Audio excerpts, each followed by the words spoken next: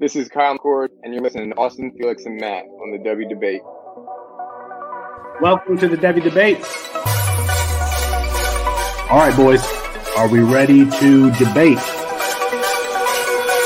Austin, you tweeted something earlier. You tweeted your running back rankings. Explain yourself. Boy, that escalated quickly. I mean, that really got out of hand fast. You jumped up and... That's Austin Nace. Who is going to be that guy? And for me, Bijan Robinson is still going to be that guy. Back to the ground with Robinson, who spins and then tries to bounce it. A stiff arm, another one as he rides it, keeps his balance. They're going to say stepped out, but I'm Felix Sharp. I know you didn't think that we would get through this episode without mentioning the name one Zach F. Wilson. Screener draw. Oh, Wilson is going to uncork for the end zone, and he drops it in beautifully. And it is his roommate Dax Milne on the touchdown. That's Matt Bruni. G. Scott Jr. Obviously, I waxed poetic about him on the last episode, so I won't do that again here. And it's Thomas Fields on the carry. Watch out! Justin Fields. Hello, Columbus. 51 yards. Vernon, are you ready to go head-to-head with me? I am. Got to get my popcorn out here. Hold on. Got to continue. I got it. Kyle McCord is going to end up winning the job. He's going to be rated higher. Well, I'm not nearly as passionate about what I'm about to talk about. Our apologies for Herbstreit ran out of time. We'll get him rescheduled soon. And for Matt Bruning and Austin Nace, I'm Felix Sharp. Good night and good luck.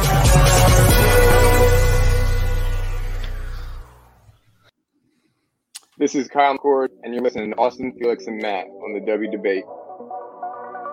Welcome to the Devy Debate.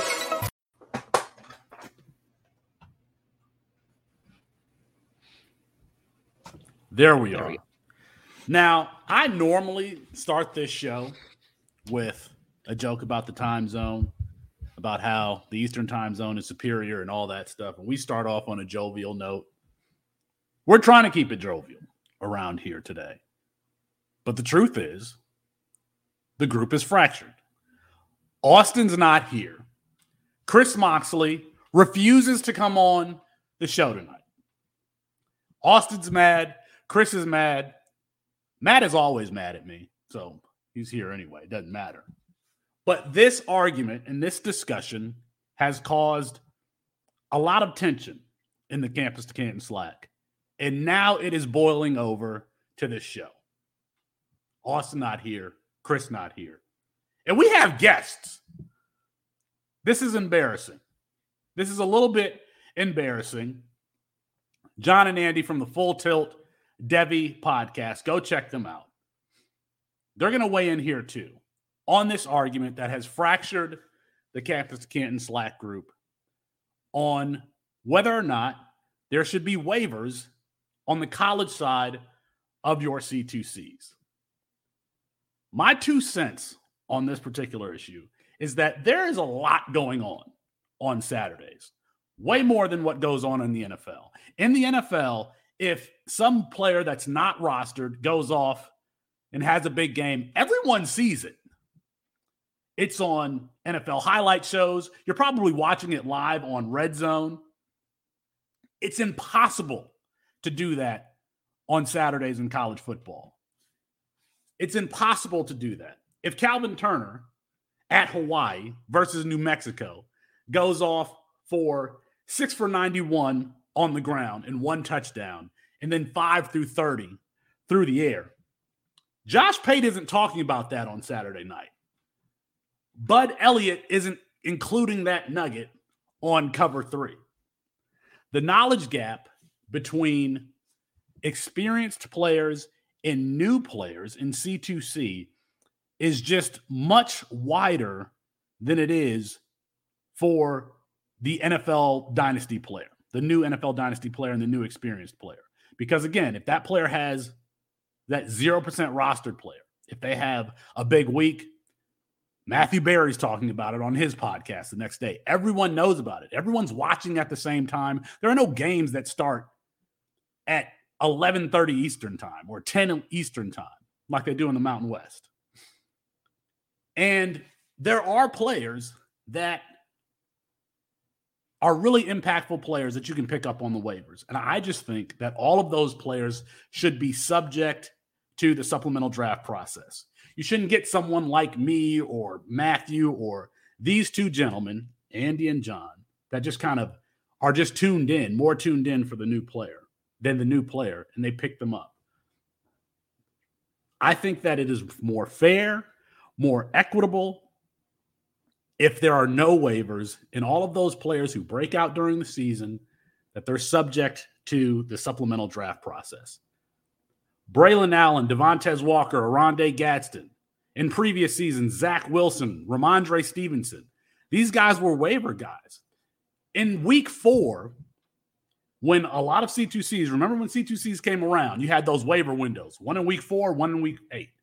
In week 4, a new player may not know who Braylon Allen is, but he's a guy that we're going to project for day 2 NFL draft capital. I don't think that new player should just miss out on a talent like that because the information isn't there. They haven't been able to catch up. And my only position is that I think that this is a way to grow the game, to make it more accessible to the masses, to make it more accessible to the casual players. You want to do best ball. I don't like best ball, but I agree that it is a way to grow the game. I think that this is a way too, is to have no waivers. And you know what? There is a small but vocal minority that creates this echo chamber, but I think most people agree with me here that there shouldn't be waivers. John and Andy from the Full Tilt Devy podcast are joining us today. You can find John at Dynasty Coach A, and you can find Andy at A-Star FF. That's star with 2 R's. John, you got to be with me on this. No waivers is the most equitable way to, especially for new players, to play the game. 100%, man. I completely agree with you. It makes the most sense. Not only that, but it adds strategy to your supplemental drafts to where you have to actually sit there and figure out, am I drafting this guy that broke out last year, or am I drafting that incoming freshman that I really like, going to Texas or whatever it might be. I love no waivers. I get the argument. I get the argument, for why people want to have them, and obviously, adding to your team in season, injuries, bye weeks, whatever. But at the same time, you're drafting like 40, 45, 50 guys, on your team. Like, you should be able to field a squad if you're halfway decent at drafting. And then, I think, kind of like what you were leaning towards was it becomes who's paying more attention, like, to everything that's going on. And I don't know about you guys. I love playing C2C. I would say I love watching college football. I can't. I run a business. I have 2 kids. I have, we're constantly doing something. I coach their football teams. I don't have time to be sitting there watching college football all day, every day.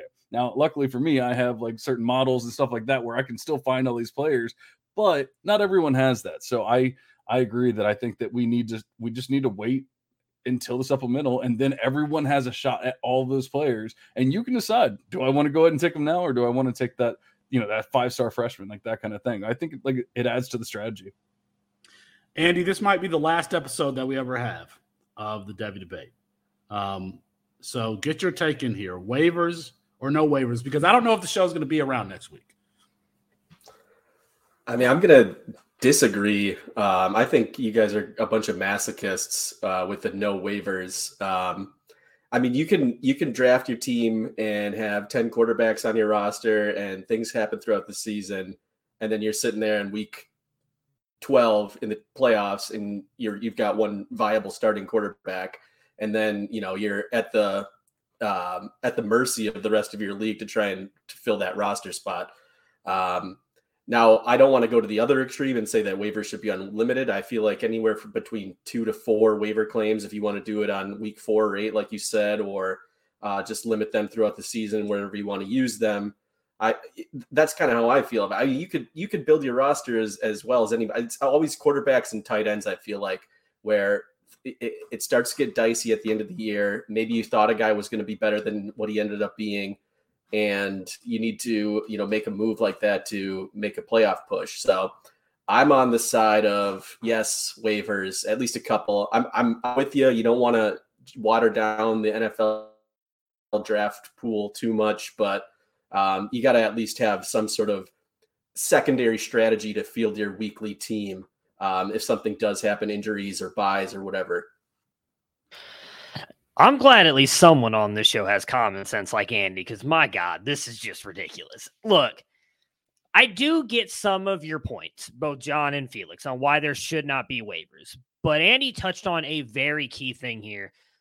There are so many injuries, and it's not always something that we know about with these players. I mean, Felix, you were in a league that I was with last year with a bunch of Sharks, and I know part of this is geared toward new players, where I had 12 quarterbacks on my roster, and I literally had one starting quarterback in a championship game due to injuries. Like, it happens. And if you have no way to fix that, like I get, if you want to argue, well, that's life, and life's, that's bad luck, whatever, that's fair.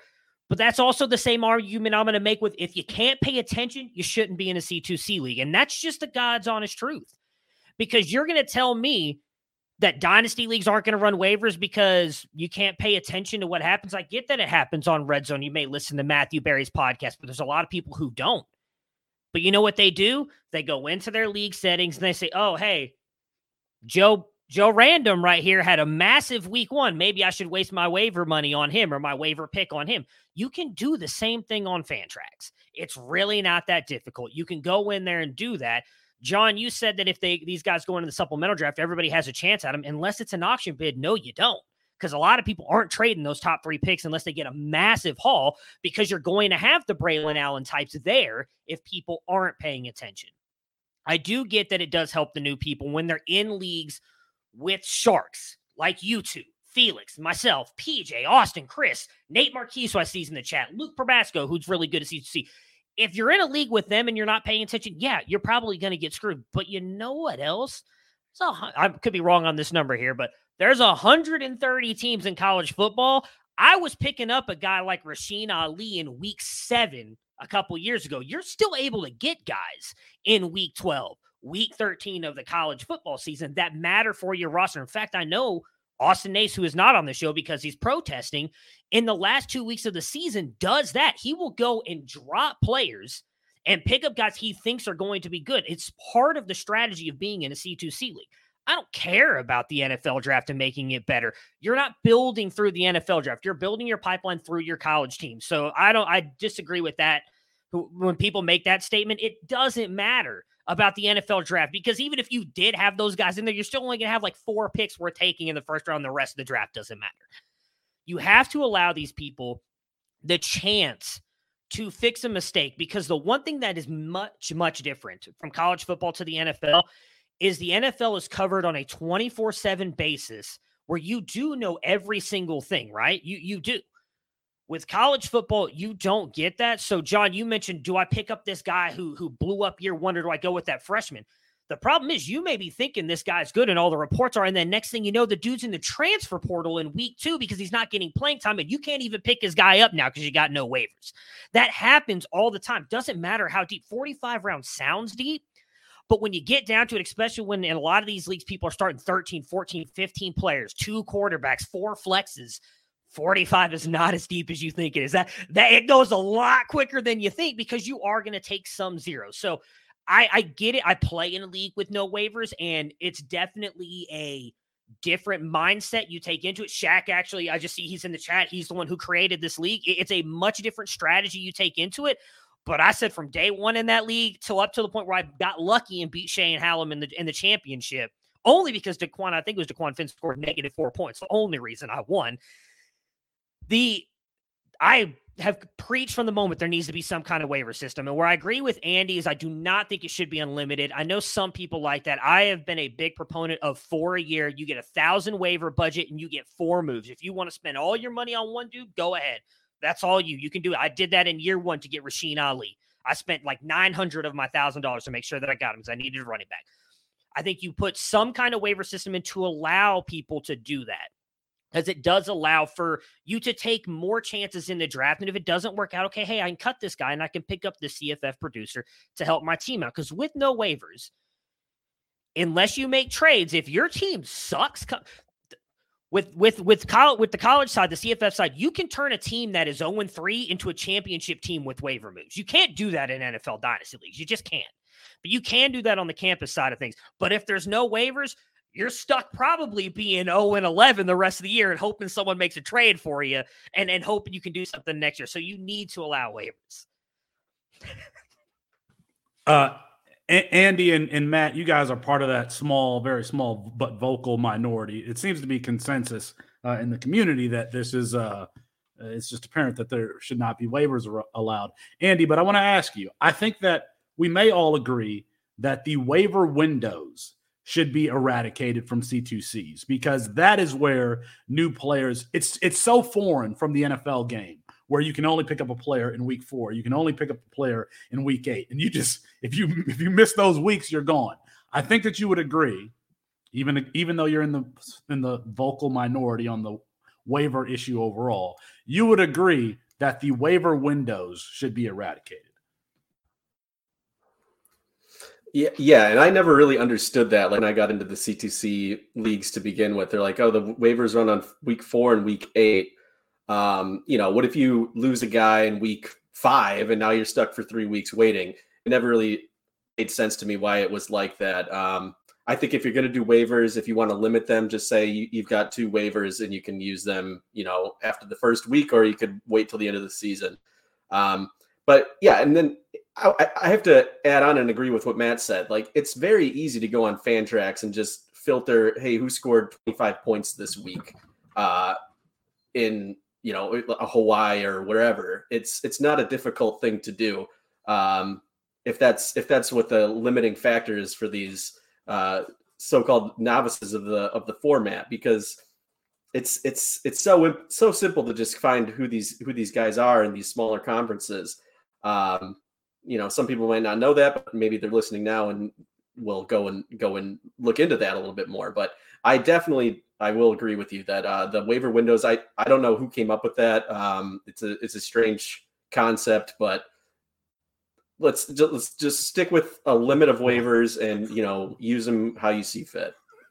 Shaq is in the chat defending himself because he is the person that came up. He's actually switched. He said he's now pro weekly waivers, not even 4 times a year like a lot. It's pro weekly waivers. Which I don't have an issue with that either, Shaq. I'm fine with whatever waiver system you want to use. Just put it in place and let it go. It is on you as a manager in your league to know your rules and to be able to navigate that the way it is. If you decide to join a C2C league, and I would say the same, if you decide to join a dynasty league, if you cannot pay attention to the waivers, you're going to be screwed either way. You've got to learn to pay attention. Again, I get what you said a minute ago, Felix, in that the college CFF game specifically, the fantasy side, is not covered the way the NFL side is, except for places like the CFF side. We have an incredible CFF team here. All of us do that stuff. You've got Devy guys like John and Andy who will cover stuff like that. You've got many other podcasts. I'm probably forgetting. Eric Froton at NBC talks about CFF all the time. You have places you can go and get that information if you choose to go look for it. We're going to be talking about bargains. We're going to be giving away at the end of this show. I don't know how we're going to give it away, but we're going to be giving away a spot in SFB 13. John Arrington, Andy Starr joining us on the show today. You can find Andy at A-Star-FF and John at Dynasty Coach A. They host the Full Tilt Devy podcast there on the Full Tilt Podcast Network. I wanted to have them on because for the last couple of weeks, they have been comparing the rankings of Campus to Canton and the Devy Royale. And I think I may have surprised John a little bit that I was actually tuning in live. And he said, I don't know how the Campus to Canton boys or the Devy Royale boys feel about that. And I just added in the chat, I don't mind it at all because I listened to last week's episode also. As a matter of fact, John, I don't know if I surprised you or not that I was watching, but I went and added Sam Jackson to my rankings after hearing your conversation about him the week prior. Love to see it, man. Love to see it. Did I surprise you? Yeah. Oh, yeah. Yeah. You definitely surprised me. I mean, not to say, actually, I was talking to Tommy T, who's our like producer, like in charge of Full Tilt, the creator of Full Tilt Dynasty and Devy and all that kind of stuff. And I was talking to him, and apparently we get pretty good listens on our show. Not to toot our own horn too much, but so I guess it shouldn't be too surprising. But just the fact that we were talking about you guys and then you were right there, definitely caught me off guard. And I was like, oh, cool. Well, we got confirmation right here. Everything's good. We're good to go. Because I mean, not that we're like sitting there going line by line through rankings or anything, but you're talking about other people's stuff, other people's content. Now, luckily, both of us pay for your content, so it's a little different. But we're also giving it to people, that don't necessarily do that. So you just never know how people are going to react to it. And I have a pretty good relationship with most of you, and now I'm meeting you two as well. And I've been on Austin's pod. Austin's been on my pod. I've talked with quite a few of you, so. I never expected like there would be an issue, but you just never know.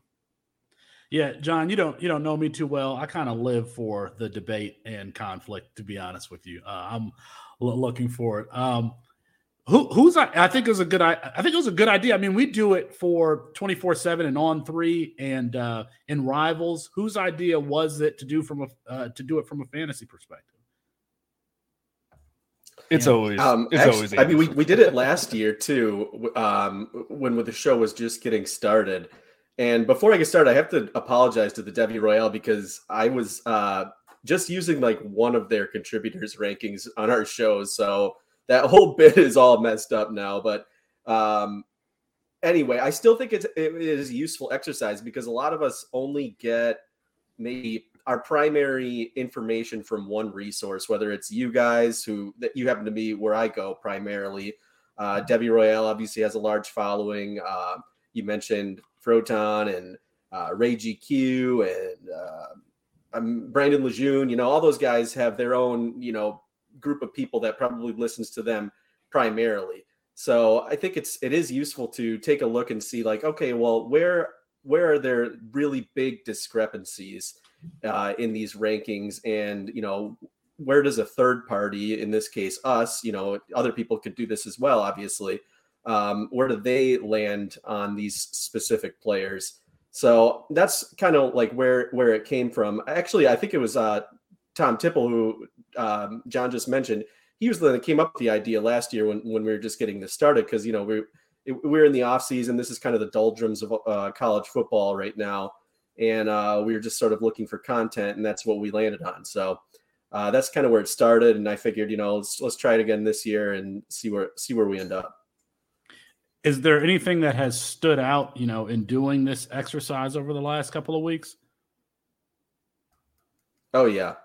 I would say for me, the most glaring difference between, and this is, you guys are obviously only two resources, is how you guys rank freshmen. And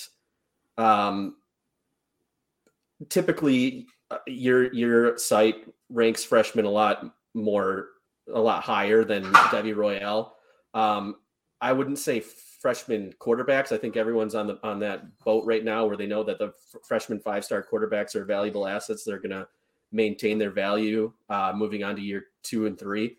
But definitely with wide receivers and running backs, you guys have 3 of each of those position groups of freshmen in your top 10 rankings for Devy. Whereas with Devy Royale, for running backs, only Cedric Baxter shows up in 2 of their contributors' top 10. And then for wide receivers, Zachariah Branch only shows up in 1 of their contributors' top 10. And that's it for top 10 freshmen. I tend to agree with you guys. I'm probably biased. Like I said, you're typically where I turn to for information as well. But I think that with freshmen, we've seen it with, time and time again, that this is going to be the cheapest that you ever get some of these guys. We saw it with Trevion Henderson. We saw it with Nick Singleton last year. We're seeing it with Evan Stewart, Emeka Egbuka, these top tier freshmen that are rated, highly as like 99 percentile 5 stars at 247. They tend to hit at a much higher rate. And if you want to get them, you're not going to get them any cheaper than before they play down in the NCAA. So that's kind of where I stand on it. I understand, there is some risk involved with it because high ceiling, high floor, right? Because obviously you guys do the year zero or year one zeros for wide receivers. They might just end up being nothing. Same thing with running backs, but it's one of those calculated risks that I think you have to take in Devy because the hit rates are already so low, comparatively speaking, obviously, when you're thinking of like NFL dynasty rookie drafts. So that's kind of how I feel on it. But obviously, that's why we're doing the exercise. We're there to discuss how we feel, and we're not necessarily right or wrong. It's that there's just difference of opinions no matter where you look. You can catch their last 2 episodes, I believe, on the Full Tilt Dynasty Podcast Network. Just look for the Devy shows, and please drop them a 5-star rate and review and tell them that we sent you, that you heard of John and Andy here on the Campus to Can podcast feed. John, come on now. Give me a player or players that we are way off base on as far as our ranking goes. Where the hell's Bucky Irving in your rankings, man? You got to go page by page by page. I know he's small. He's 194 pounds. We just saw a 198-pound guy and a 199-pound guy and a 188-pound guy get drafted in the NFL pretty damn early, especially one of them.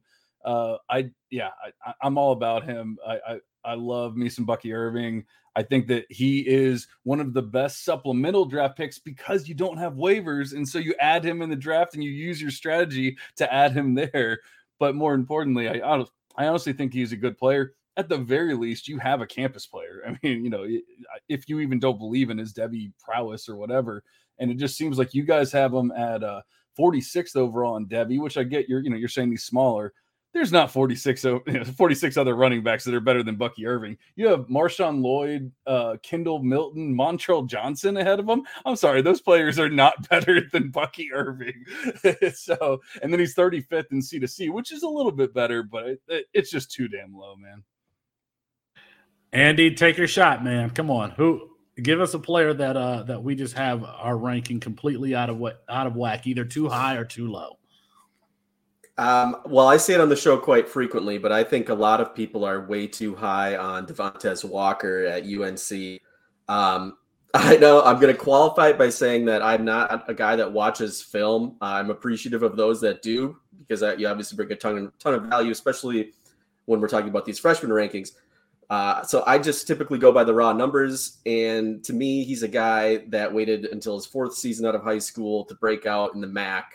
And he was arguably not even the best receiver on his own team. If you're just looking at the raw numbers, we're talking about Dante Cephas had a whole half yard more yards per route run.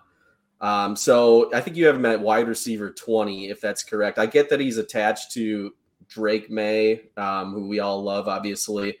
But when I'm looking at your rankings, I'm seeing guys that I like: Dorian Singer, Ja'Cory Brooks, Malik Benson, Jalen McMillan, even Elijah Badger, guys that have proved it in the power conferences.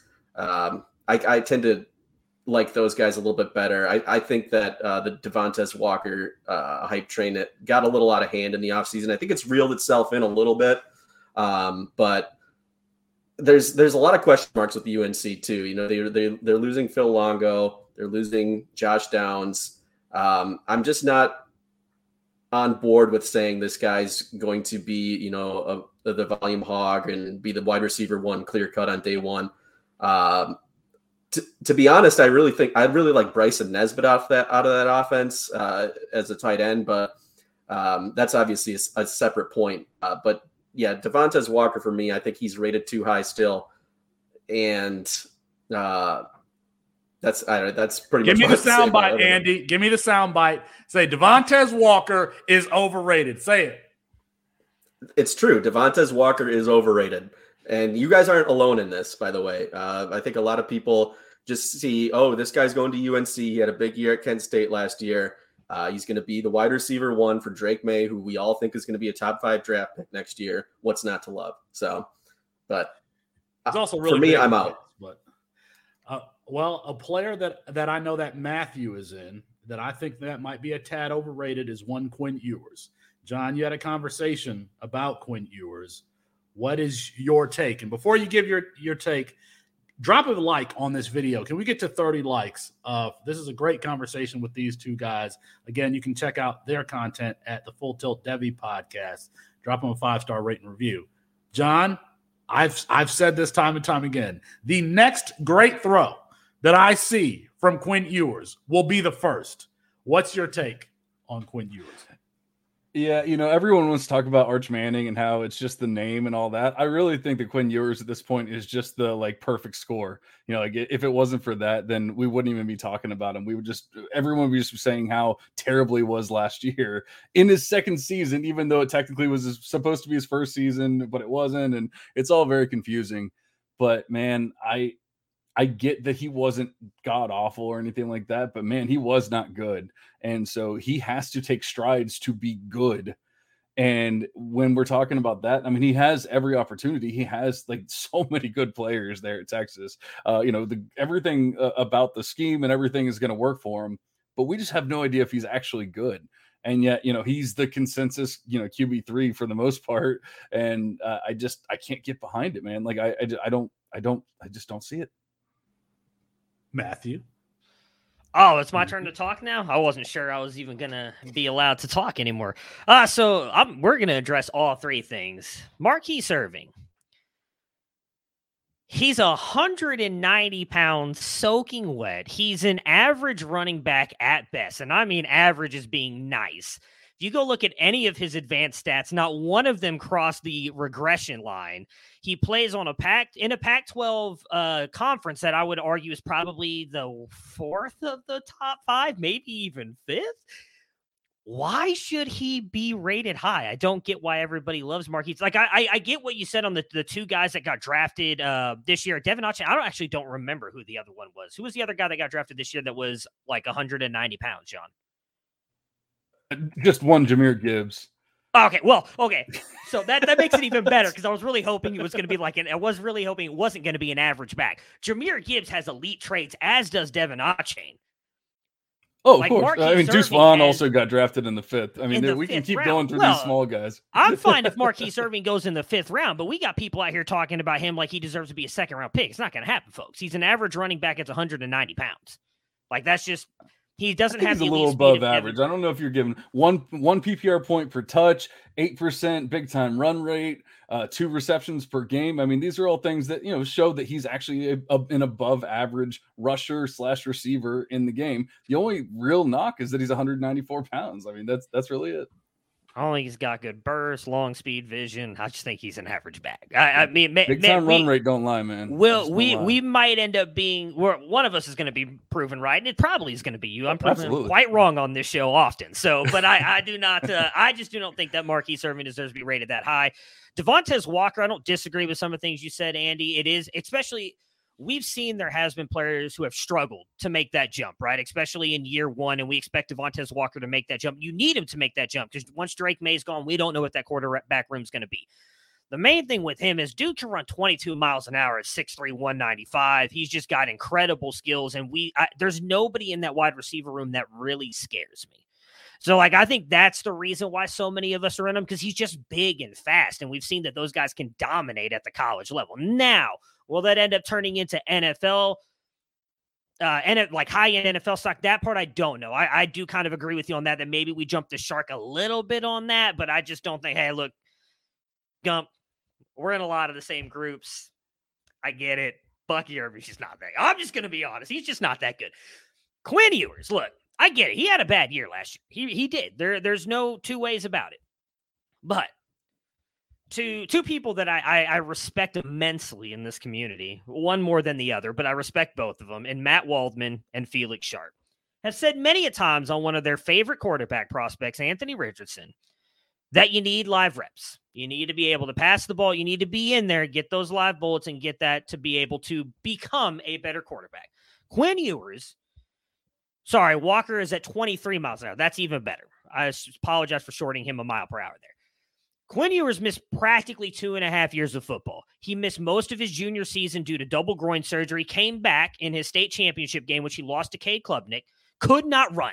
Doctors told him, if you move out of the pocket, you're going to tear your groins again and have another surgery. At which point he then reclassifies, doesn't play his senior year, goes to Ohio State, doesn't play an entire year again, and then I shouldn't say forced, he beats out Hudson Card and becomes the starter last year for a Texas Longhorns offense after not playing for 2.5 years. But then I'm told, the dude just sucks because, you know what, he was a 5-star rating guy and he's got the golden mullet, and people like Matt Bruning pump him up. So we're willing to give grace to these other guys who have not had any live reps, but we can't give it to Quinn Ewers. When, granted, don't get me wrong, I get it was only 3 drives in the Alabama game. He was torching that Alabama offense pretty damn well in those 3 drives. Comes back. What was the stat line? Oh, I don't know. I don't know the Alabama stat line. It was 12 of 15 for 130 yards with no touchdowns. I don't know if Xavier Worthy dropped 2 of them, so let's put some context on that if we want to too. Still, against an Alabama defense that's pretty good as a first-year starter, comes back, plays okay against Oklahoma. It wasn't a great game, but it was an okay game, and then injures his shoulder and his thumb. But we're not willing to grant this guy grace. Maybe we did pump. I won't even say we. Maybe I pumped him up too much. But all you haters, and I have them all bookmarked. Don't you worry. I got a whole folder of 80 bookmarks on Quinn Ewers. He's going to be the prince that was promised this year because of Steve Sarkisian. He is going to turn it around. Matthew, go ahead. I got to jump in here. Do you know who is not pumped up enough? Not pumped up. Home Field Apparel? And that is Home Field Apparel. You can use our promo code CAMPUS, the number 2, Canton, for 15% off of retro college apparel. If you are listening to this podcast, you are a college football fan. Go ahead and drop that Campus 2 Canton promo code, just like the name of the website, at Home Field Apparel. Way above average. And we cannot pump them enough. I'm sorry, Matthew. They are way above average. Love Home Field Advantage. Have a Arizona State shirt and a Texas shirt actually coming to support my boy Quinn Ewers. Last thing I'll say is also above average. All of Quinn Ewers' advanced metrics, if you go look at them, and they're going to be even better this year. Go ahead, Felix. Listen, I think that this has been one of our best shows. Again, I don't know if Austin and Chris are coming back because of all the tension that was created in the internal Slack that has now spilled over onto the show. But if we have to go out, I think that this is a good show to go out on. This has been an excellent show. And we haven't even gotten to the meat of it. We're going to be giving away an SFB invitation. So just stick around. I'm sorry. I mean, the show's going a little bit long because, Matthew has to make all of his rebuttals, and he's sitting there holding everything. So, okay, that's Quinn Ewers. John, give us a rundown really quick on Cal quarterback and TCU transfer Sam Jackson. I mean, honestly, it's tough to get overly hyped about him, but I mean, he's a high 3-star prospect. He went to TCU, never really truly got a shot, although in the smallest of samples, I think it was 5 pass attempts, he actually looked pretty damn good. He had 12 point something adjusted yards per attempt and all that kind of stuff that you would love to see, but it was 5 pass attempts. But he goes over to, oh no, not the Bucky Irving hate again.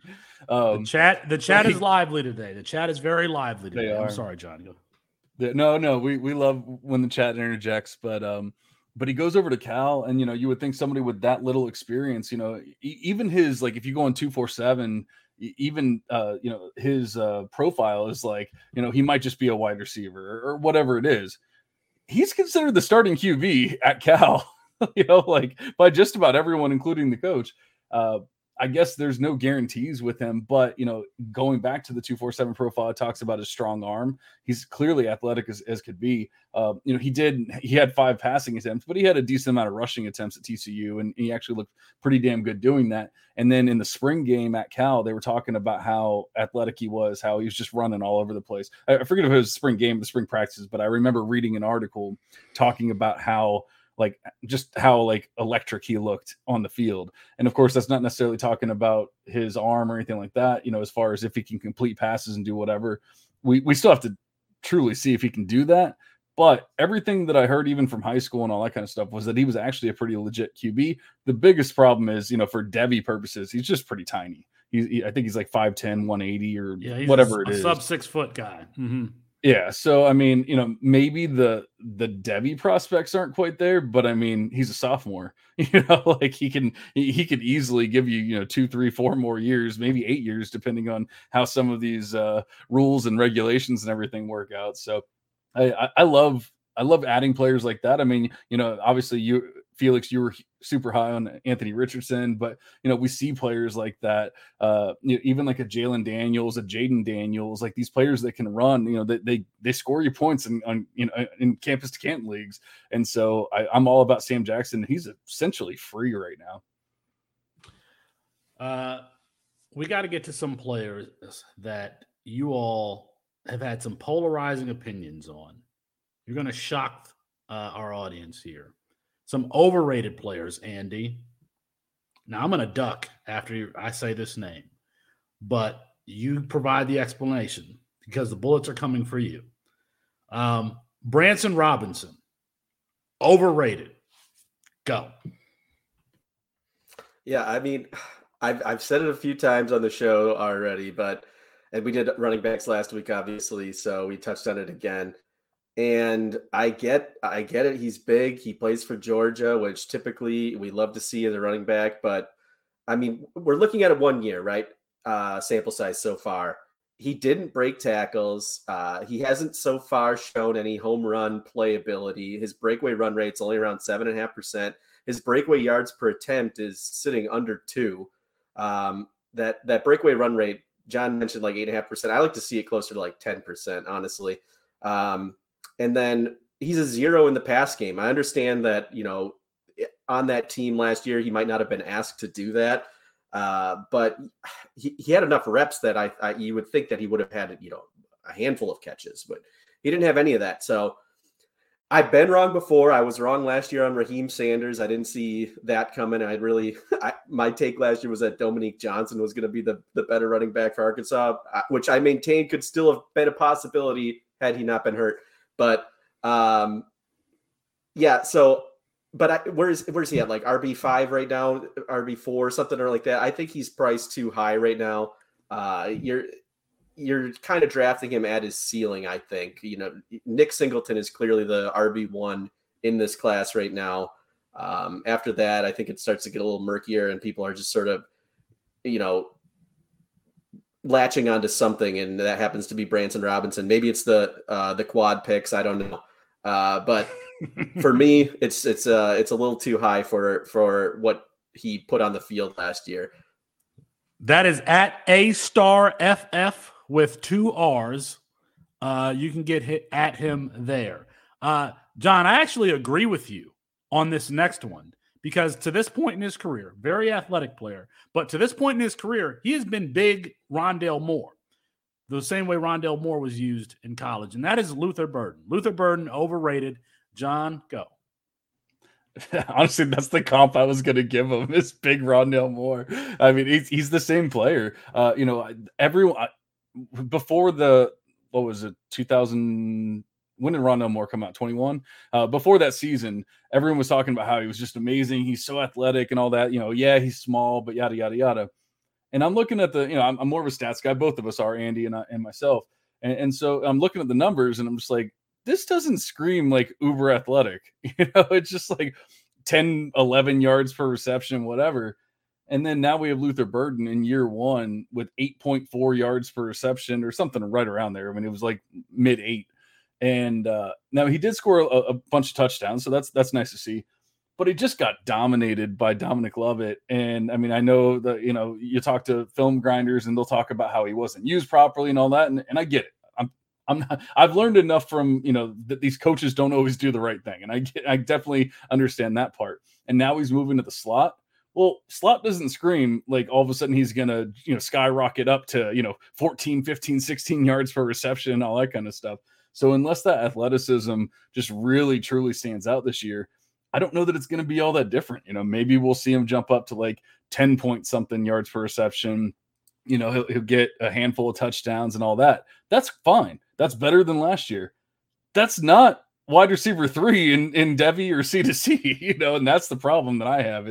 He's just being way overrated. You have players that have actually gone out and earned like a giant market share from their team, earned, touchdowns, shown their athleticism, and yet they're not, they're not getting any of the love. And yet Burden is just, because he was the wide receiver 1 in last year's recruiting class. Well, how many times is the recruiting class wrong? Every time. So I just don't understand why we're still holding him to that high of a standard. I've done this show long enough to know that Matt Bruning sits in his seat and he simmers while others are talking. So Matthew, do you have any? I get to talk again? Oh, cool. All right. Yeah, so I actually don't majorly disagree with either one of you. Branson Robinson is an intriguing prospect due to his size and his speed, but nobody viewed him as like a guy who's going to make a lot of players miss. So I think you're betting on him being like that guy, or the bulldozing running back, right? And I think a lot of the reason he's ranked so highly is due to the fact that he's coming from Georgia, which has just become not only tight end U, but their RBU. And if he goes out there, he's likely going to be the guy for the next 2 seasons with Georgia, which I think they will. Prior with Bobo, they were a more run-heavy offense, which I think they will go back to moving forward, which means Branson Robinson's likely going to get touches and a lot of work, which is likely just going to shoot him up. I mean, I know he played in 12 games. He only had 68 attempts. That's not, to me, it's not anything I can judge him on. So maybe he is rated too highly. I think part of that argument as well, something we've talked a lot about on this show, is just the college landscape in general, at least in my opinion, is very wide open outside of the top few guys at each position. So I think you are trying to pick and choose which guys you want to bet on. So that would be my reasoning on why I had Branson Robinson up there. I don't necessarily disagree with that. I don't necessarily disagree with Luther Burden.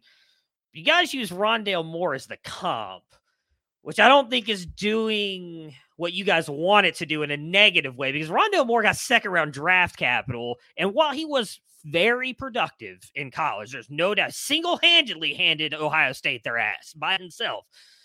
He was in an offense that amplified the wide receiver position, which Missouri is not good at doing last year. This year, they bring in one Jacob Peeler, who is credited for helping develop Ole Miss A.J. Brown, Elijah Moore, and DK Metcalf. All 3 very good college receivers. All 3 got very good draft capital. Now, you can argue what Elijah Moore's been at the NFL level. That's fine. And the thing with him, too, is he was the slot wide receiver, right? So if that's what you're expecting Luther Burden to be, still very effective in college, maybe doesn't end up being the NFL guy. If you want to comp him as Rondale Moore as an athlete, with what we were able to see him do last year in a bad offense with a bad quarterback with not a good coaching staff, that for me is why he's rated so highly, because he has that to fall back on. He is an incredible athlete. And if you just get someone that can help develop him and a decent quarterback, which I think Missouri will actually have this year, then as Michael Jordan would say, the ceiling is the roof. He's one of those guys you just have to bet on working out. And if he doesn't, then you're, tough shit. John, you mentioned we've seen a lot of those guys not work out, right? Those number 1 wide receivers. But I think it's because of his ceiling and what it could be is exactly why you take him that high. I'm sorry.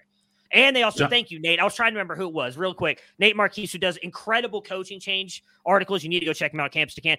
Also brought in the OC from Fresno, who made Jalen Moreno Cropper like an absolute stud in CFF. And that is exactly where Luther Burden is going to be playing. So I think he is going to absolutely blow up this year. John, if you want to close it out, I can give you 30 seconds. I've done a lot of research looking into these players, and I've just never seen anyone that was that inefficient all of a sudden become an NFL stud. And that's all I'm saying. I'm not saying he won't be drafted. I'm not saying he won't even be decent or good even. I just don't think he's worth top 3, top 5. I just can't get behind it. Andy, I don't know. We're going to get to bargains. We're going to get to the SFB giveaway, entry giveaway. We're talking to John Arrington and Andy Starr from the Full Tilt Devy podcast. I don't know why I'm resetting like we're doing radio right now, but I think I've gotten those muscles from doing the better sports. Hey, we're getting our name put out there, man. Absolutely.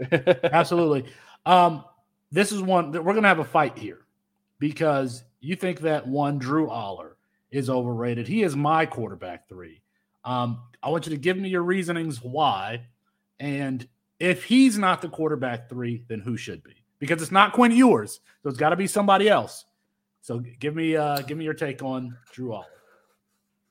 So My whole thing with Devy quarterbacks is I don't want any of them ever, generally speaking, unless it's somebody like obviously Caleb Williams and to some extent Drake May. Even he has some question marks for me. So after those two, I get it. Like QB3 kind of it becomes cloudy in the QB landscape. So I'll hear arguments for Alar and Ewers and the freshmen, which is typically where I tend to lean because those are the guys that tend to maintain their value. Now, I understand that involves having to offload or move on from those guys unless they become like a Caleb Williams like prospect after year one. But for me, Alar hasn't really. He had he played in a lot of games last year. Never really had a ton of attempts in any of those games. I know he had a couple of touchdowns and whatnot, but Penn State. Generally speaking, I hate to helmet scout, but they're also not known recently, at least, for putting quarterbacks into the NFL. At least, top tier quarterbacks. So for me, I feel like if I'm going to take a quarterback at QB3, I'd want to insulate the value a little bit, and I kind of like Malachi Nelson or Dante Moore. At that spot. For me, Malachi Nelson is he's the heir apparent for that Lincoln Riley offense, which historically has meant the number one overall draft pick in the NFL. And we think that trend is probably going to continue this year with Caleb Williams. So I don't have anything against Allard because he does fit that five-star freshman profile. He's just 1 year removed from it, which, increases the risk for everything to go to hell in a handbasket for him, which we've seen time and time again with tons of quarterbacks. Like there's only 2 or 3 quarterbacks a year that are going to be worth anything come rookie draft season, typically speaking. Sometimes less than that. I think in 2025, we're probably going to see less than that unless something happens and Drew Alar happens to be in that class. So for me, if I'm playing Devy, where we're not scoring points with these players, you want to go for wide receivers and running backs where there's going to be 10 or 12 guys that are going to be drafted highly in NFL rookie drafts if you're just playing straight dynasty. So that's kind of my thoughts on it. Again, I could be totally off base with Alar, and he might end up being great. But it's just it's kind of a strategy standpoint for me. I just don't like to take guys too high. Where Alar's going right now, he's like a mid first round pick for a lot of people, and I think that's a little too much when you can get a lot of running backs and wide receivers around that time where it's a lot better value. My case for Drew Alar is the same case that I would make for Dante Moore, is that both of these guys made NFL throws into tight windows, and it's just not something that you see often when high school recruiting. You don't see often the players that high school quarterbacks are throwing to are like wide open on go routes where cornerbacks are just not fast enough to keep up, or the safety misread the coverage and is over somewhere else, and they have 5 yards of separation. With Dante Moore and Drew Alar, you see them making throws with 3-4 defenders around them. You see them releasing the ball before the wide receiver has even broken. I don't think that you can teach that fearlessness, especially going from – it doesn't get easier once you go to college. And we even saw that from Drew Alar last year, specifically against Purdue. There's a corner route that he makes to a tight end, and that the tight end drops it. But, I mean, the linebacker is right there, and he puts it on the tight end's fingertips. I just think that he's a fearless, downfield, aggressive passer. And I didn't see that from tape like Sam Heward. I used to make fun of Sam Heward on this show. I think he was the number 1 quarterback in his class. I did not see those types of throws from Quinn Ewers. Anticipatory throws, throwing into tight windows. And then Drew Alar, that's just what he can do with his feet still in the pocket.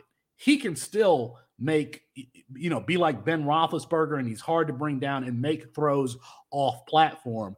I think that without even, I mean, I've said as much. I think without even having him seen him start a full season, I think that he's going to be the number 1 overall pick in the 2025 NFL draft. I want to get to bargains.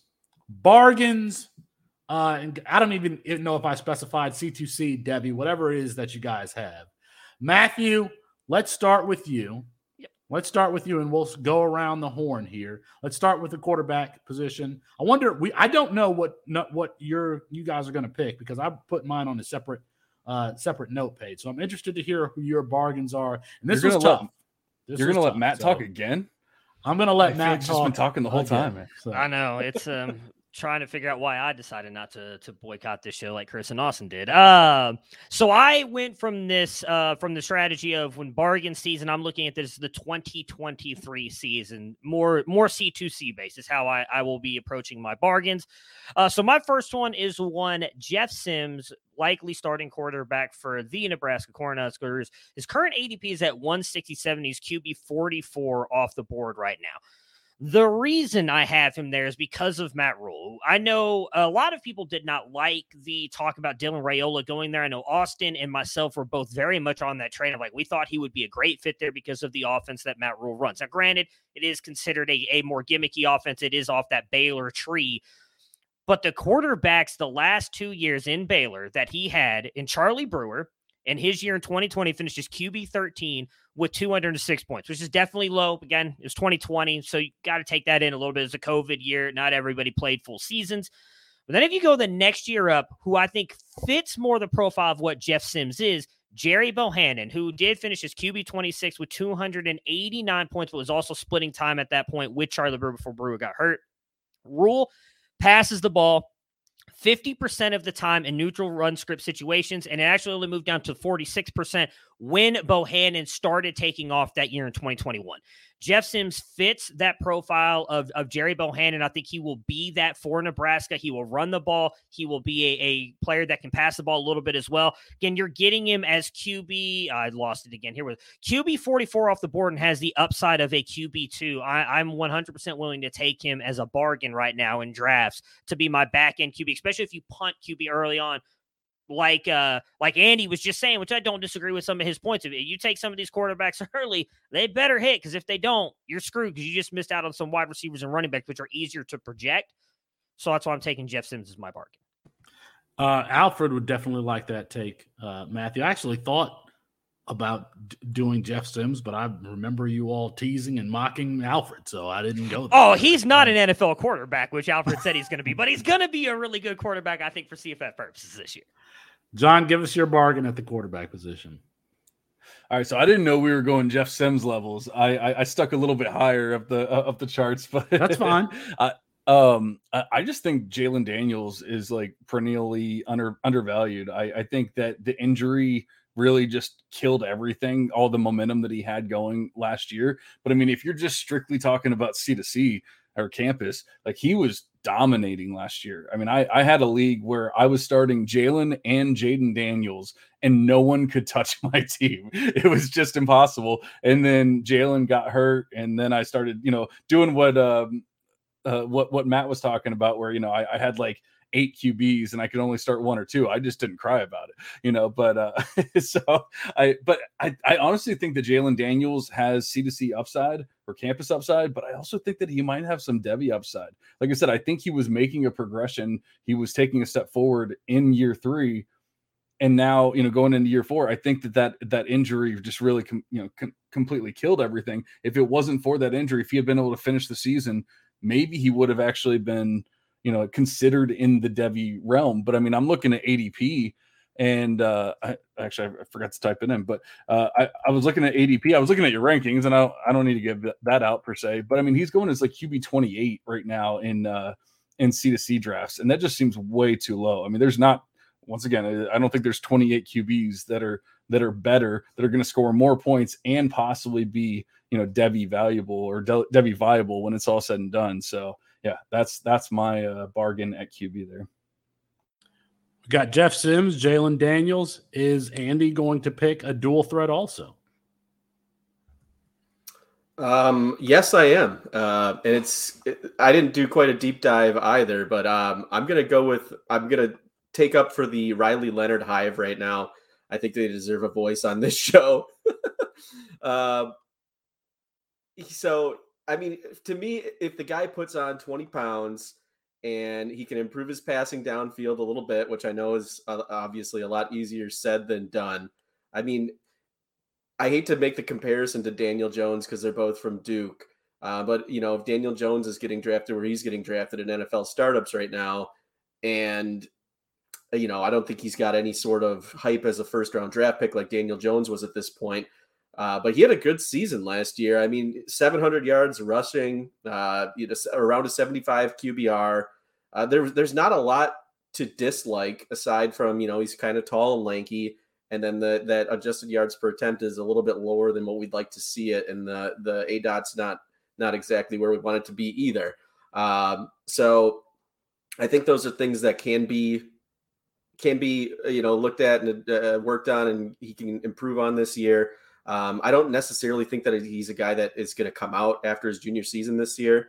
I think he'll probably end up staying at least 2 more seasons. So again, for C2C, that he's getting drafted, I think, for Devy's QB 34. I didn't look at, I can pull it up right now. I didn't look at the C2C rankings for where he's at right now, but I just think he's a good value right now. He's kind of flying under the radar with these quarterbacks. So 26, QB 26. 26, not bad. I was tempted to go with Carson Beck here but I've talked a lot about Carson Beck. He's ranked QB 45 in C2C. This is the best I'm not going with Carson Beck, by the way, but I do want to make these points. He's the best quarterback in the SEC playing for the best offense outside of Tennessee in the SEC. I think that we're still getting over the fact that he was overshadowed by Brock Vandegrift being, a 5-star quarterback in that class. But Carson Beck has been the backup to Stetson Bennett since the spring game of his freshman season. Brock Vandegrift has never been a competitor of his on the depth chart, so it's really time to let that go. He also has the pedigree, the number 9 pro-style quarterback in his class, but I'm not going to go there. I'm going to go with Malik Murphy. 9 of 13 passes for 165 yards and a touchdown, that long touchdown to Jonte Cook in the spring game. According to 24/7 Sports, multiple schools reached out to Malik Murphy to try to entice him into the transfer portal, including allegedly a school in the Big Ten and a school in the Pac-12. As far as the Big Ten goes, I would not be surprised if that was Ohio State, either Ohio State or Wisconsin, to believe you, what I would think. Because there were rumors that Ohio State was trying to get one Drake May into the transfer portal. So Malik Murphy is my underrated quarterback. The only problem is that Quinn Ewers might be good enough to get Texas to 10, 11 wins, but not good enough to make the jump to the NFL after this season. So then there's another season where Malik Murphy is going to be sitting on the bench. By the way, it's not Arch Manning who's coming in. And if something happens to Quinn Ewers, it will be Malik Murphy who's going to get the mop-up duty and who's going to come in the event of injury to Quinn Ewers. All right, Matthew, let's go to the running back position here. Who you got for your bargain? Yeah, let me name like 4 players because we're only supposed to be doing 1 just so I can make some points really quick. No, I'm going to talk about my guy Gavin Sawchuk, who I think more so now with the news of Javonte Barnes and the injury that he has in his foot and how this could even vault him up even more. Right now, he's going off the board as RB52, ADP of 137.9. I get it. He's a little bit small. I just flamed Bucky Irving about 20 minutes in this show for being 190 pounds. Gavin Sawchuk is the same. But I'm not trying to argue that he's going to be an NFL guy. I don't know that he will or won't at this point, but I do think he's going to absolutely smash on the CFF side, and that's why I'm taking him, because we view Jeff Levy and this offense as this high-passing offense that puts up all kinds of stats, right? Going all the way back to his time at UCF in 2018, 48% rush rate was actually his lowest of his career. Then you go to when he was at Ole Miss, 60% rush in neutral situations, 21, 54%, and last year with Oklahoma, 57%, where they had a 1.20 explosive rate and a 50% success rate. You go and look at his most successful running backs when he was with Ole Miss. It was Jerrion Ely, who finishes RB23 and then RB55 in an injured year. Gavin Sawchuk can do everything Jerrion Ely can do, but he's got about 20 pounds on him. Again, he's a small back, and I don't expect him to be the lead back for Oklahoma. I do think Javonte Barnes is going to get some work, but the injury to his foot, I think, is going to limit him some. Gavin Sawchuk is a very good pass catcher, very good burst, and we saw how well he looked in that bowl game. I think the injury to Javonte Barnes is only going to vault him forward. So the fact that you can get him as RB52 right now, I think, is an absolute steal in your C2C drafts for the 2023. And moving on, because again, even if he doesn't go to the NFL, you're still getting likely 3 seasons of him as a CFF producer. All right, let's go. Let's go to you, John. Real quick, with Sawchuk, I know you don't like the 194-pound guy that ran for 1,000 yards. So go ahead and get the 194-pound guy that ran for 100 yards. I completely get it. It makes a lot of sense. That's the right way to better. do it. What was the stat you used? I forgot what it was called. What's the stat that Bucky Irving was good in? Big time run rate. Big time run rate. I wonder what Gavin Sawchuk's was. I'm just curious because he only had I can actually look 10 that rushes. Up. Why don't you give us your bargain, and you can look it up as we go. Oh, actually, his was 18%. It was very good, very good. So imagine that. I mean, he had 100 yards. He had like 27. He only played one game. So my guy is actually gonna. I was kind of torn between two. I don't know which one I should do because I feel like I'm gonna get flamed by Matt regardless. No, go ahead. Felix is about to drop 4 running backs, so give us both of them. But I feel like I'm trying to stick with more Devy viable, or who I feel like could possibly be Devy viable here, but also obviously, give you campus upside as well. And I'm looking at Audric Estime as a guy that I feel like is going to score points for you on the campus side. But then, I mean, have you ever seen a picture of that dude? That dude is rocked up. He's just like the independent school, the Branson Robinson, essentially, at Notre Dame. But, last year I was all about Audric Estime, mostly just because of his size and more than anything else. Like, he has that quality NFL size that we look for. But, there was still Logan Diggs, Chris Tyree. Like, there was a lot of arguments to be made that I was wrong, or I was going to be wrong. But I wasn't wrong. He went out and just basically dominated. Now I think I can never remember which one transferred out, but like Chris Tyree changed to a receiver, and then Logan Diggs transferred out. Yeah, and it's essentially his show. I know there's some somewhat exciting running backs coming in and everything, but I just think that he hit just about every threshold I look for Devy. I'm not saying he's like a top tier guy by any means, but I just feel like he's undervalued because you don't hardly hear anyone truly talk about him. And yet, I mean, like I said, he hits kind of all those like minor, major, whatever you want to call it, like the minimum thresholds, I should say. And yet, and he has that size that we're looking for. And yet people are just like, he's not that good. Another player who might be available in your supplemental drafts, Audric Estime, was available in one of mine. All right, Andy, give us your bargain. Well, I was going to talk about Bucky Irving, but I feel like we've touched on him and then some today. So I'm going to stick with the Kenny Dillingham theme, though, and go with a guy who, this is more of a C2C guy, but a guy that I really like, who's gone way under the radar. I don't think he's being drafted besides me anywhere, and that's Arizona State's presumptive starting running back, Cameron Scatabo, who is transferring in from Sacramento State, where all he did last year was have 1,400 yards rushing, 7 touchdowns, and 30 catches for another 370 yards and 3 touchdowns. So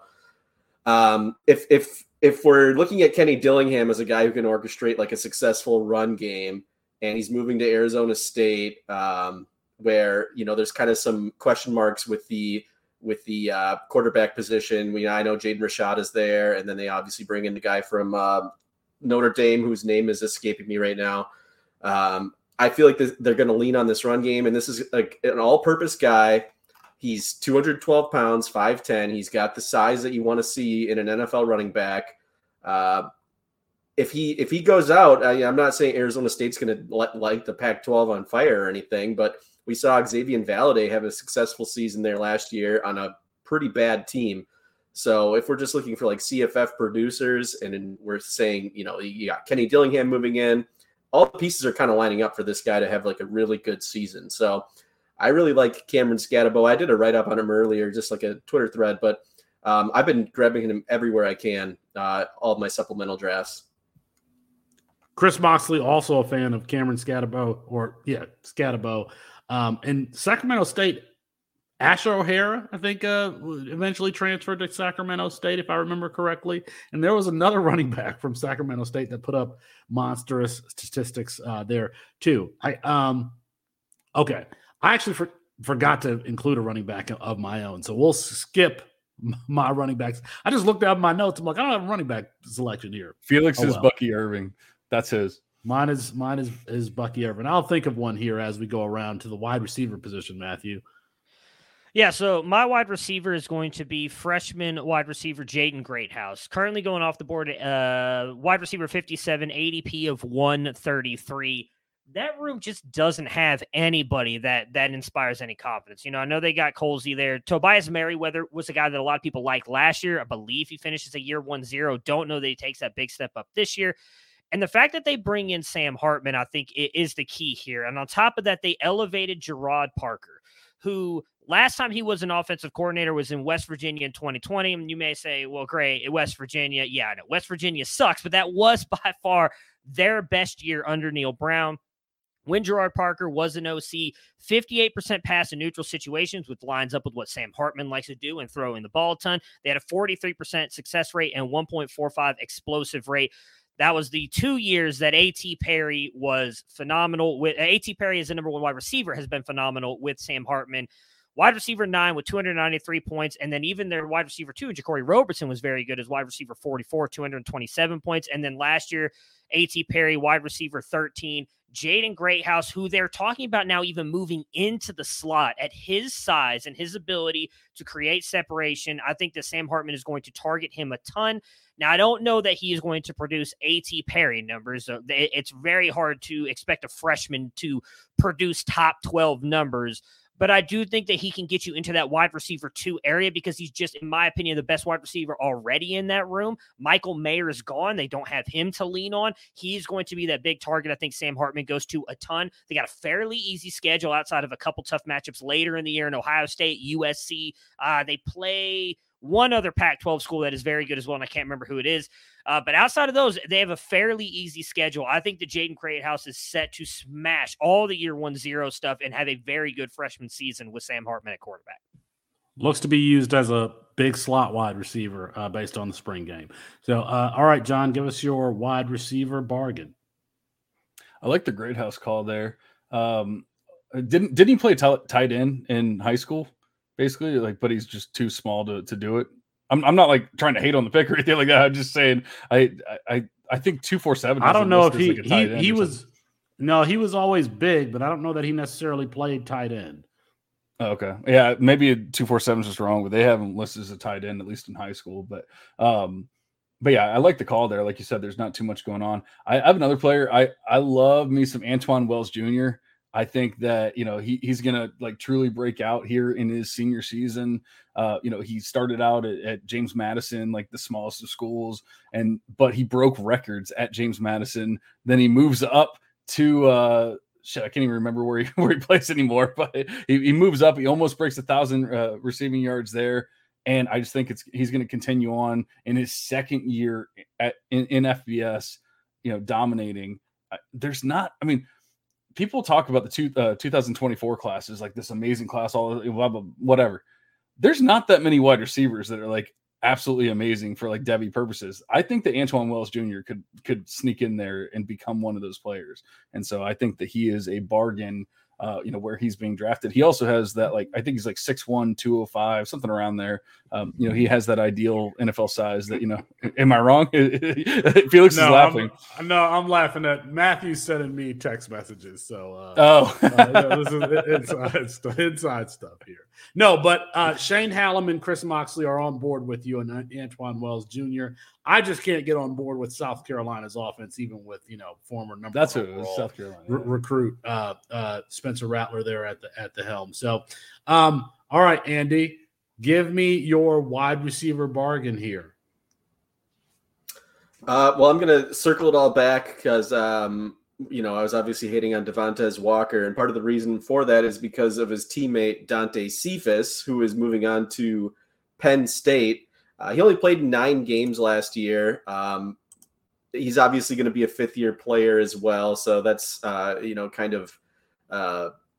it's obviously a ding on him. But if we're going to say Drew Allar is a QB3 and we're pumping up Devontae Walker because he's attached to the QB2 Drake May, then I think it's reasonable to pump up his better teammate who had more yards per route run in Dante Cephas, and a guy who's had a season of over 3 yards per team pass attempt in his junior year.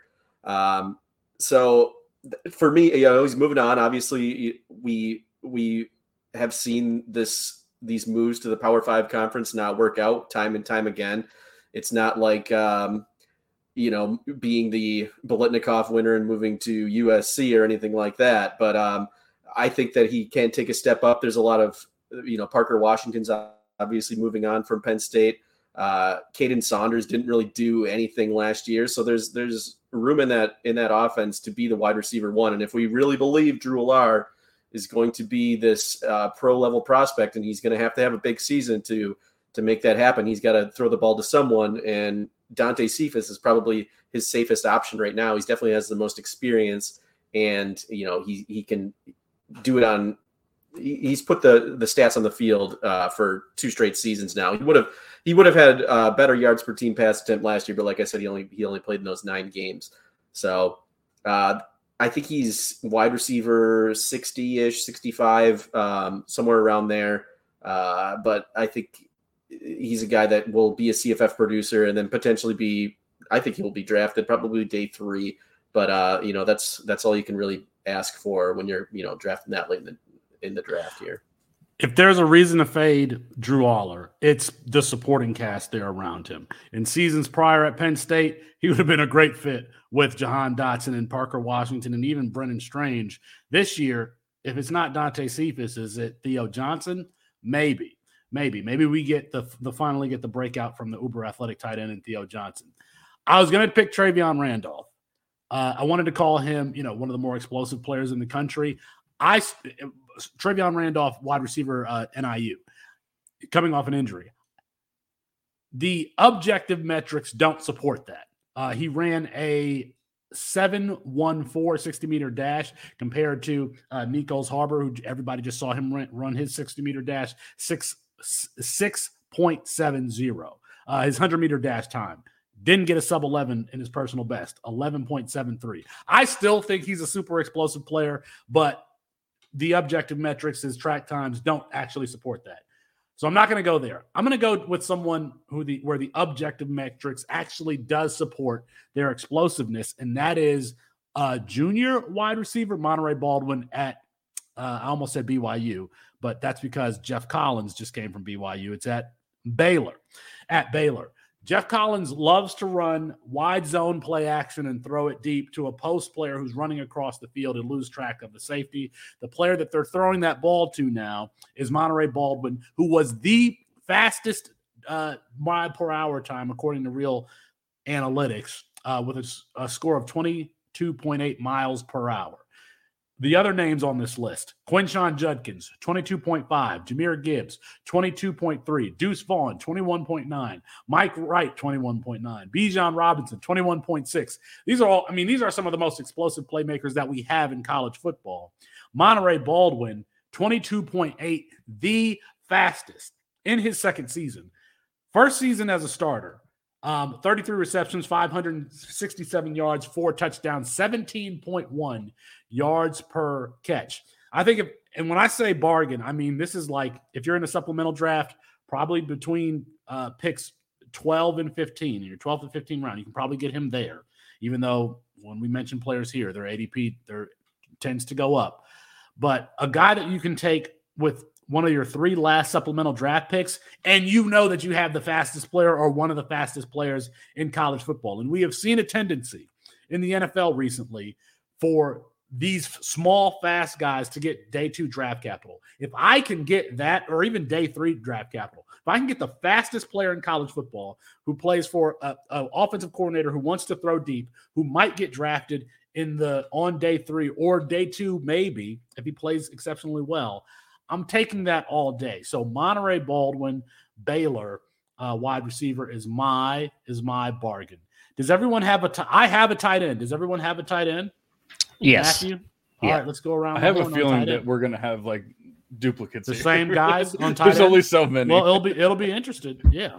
Yeah, tight end is such a crapshoot. I think you could argue it's just as hard to predict as quarterback, like Andy was saying earlier in the show. So I personally went with a guy who's already proven it, and I think the injuries have been baked into why he's going so low, and that's Brant Keithy, the tight end for Utah, going at 167 off the board, tight end 16. He's going to be a guy that helps you win this year. This is his last year of eligibility, so he's going to be gone after this year. But Utah, they pass fairly frequently. They're still more of a rush-heavy team, 45% passing in neutral situations, but 50% success rate. So they're very good in passing, or they're very successful at it when they pass the ball. And the 2 years that Brant Keithy was healthy, 158 points, 158.4 PPR points, which led him to tight end 1 in his first year there, then got injured. And then last year before he got injured, 154 points were finished as tight end 5. Last year, I believe before he got injured,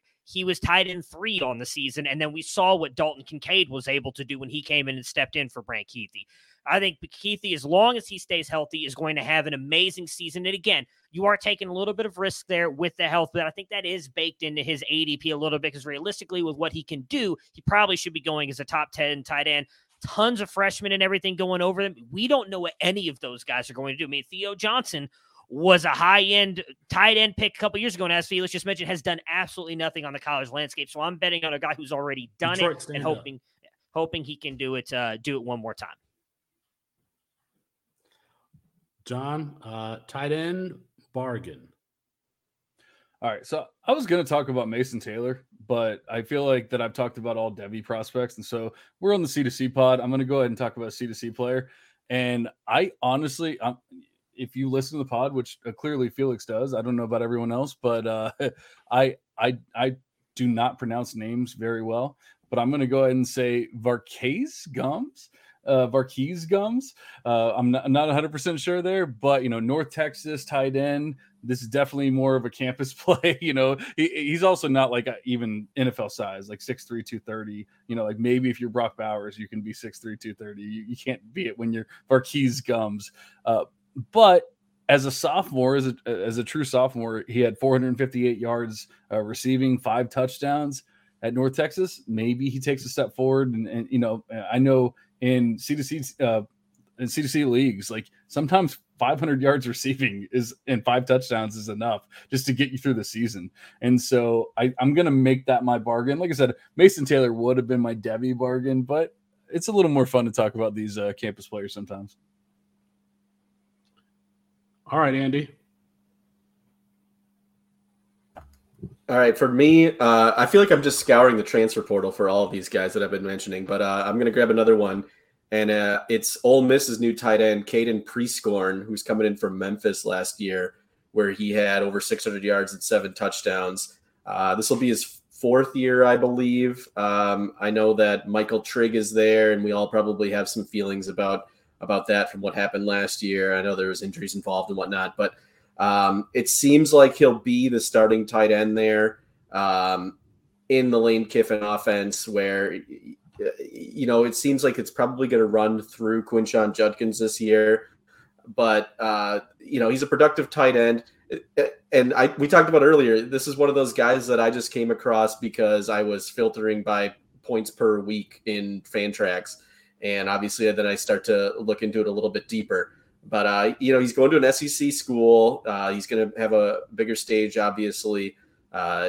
If he can duplicate that season that he had in Memphis, I think, that's a guy that is going to, be on like the Cameron Latu level of NFL prospects. He's got decent size. He's at 255 pounds. So he's a guy that I think he's tight end 24 right now, but obviously with tight ends, it's just like, it's a crapshoot. So we do not all have the same tight end, because I'm going with Michigan tight end Colston Loveland, a former wide receiver, 6'5", 237 listed now. When we did a freshman and supplemental mock draft a few months ago, and 24/7's Cooper Patanga took Colston Loveland relatively early. And then we get to the spring game, Colston Loveland is lining up outside at wide receiver.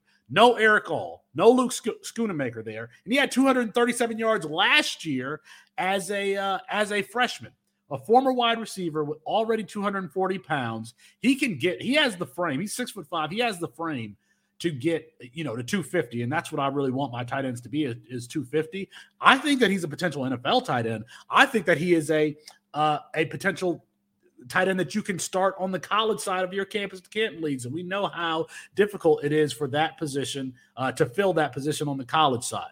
Colston Loveland. Give me, who is yours again, John? Games from somebody from North Texas. North Texas. I don't even know who it is either. Chris Moxley would be proud of you. Varkey's Gums. I got to go look up that one. Andy, who was yours? I wasn't paying attention. It's terrible. We're here at his name's Caden Prescorn. Caden Prescorn. And Matthew, who is yours? We're throwing out all the names. Brant Keithy. All right. This is probably, and if we have to go out this way, this is a good show to go out on. I don't know if Austin will be back. I don't know if Chris Moxley will be back. Things are tense. And they haven't had a chance to get it out themselves. Maybe they'll be here and me and Matthew won't be here next week, even though I'm sure Matthew will be happy to see Chris and Austin. But John, Andy, we appreciate you joining us tonight. You can find John at Dynasty Coach A on Twitter. And you can find Andy at Andy Star FF. John also writes at DLF. And go ahead and listen to the Full Tilt Devy podcast. And again, please let them know that we sent you and drop them a 5-star rate and review. But that is going to be our show for tonight. Apologies to Kirk Herbstreit. We ran out of time. We will get him rescheduled soon. For Matt Bruning, John Arrington, and Andy Starr, I'm Felix Sharp. Good night and good luck.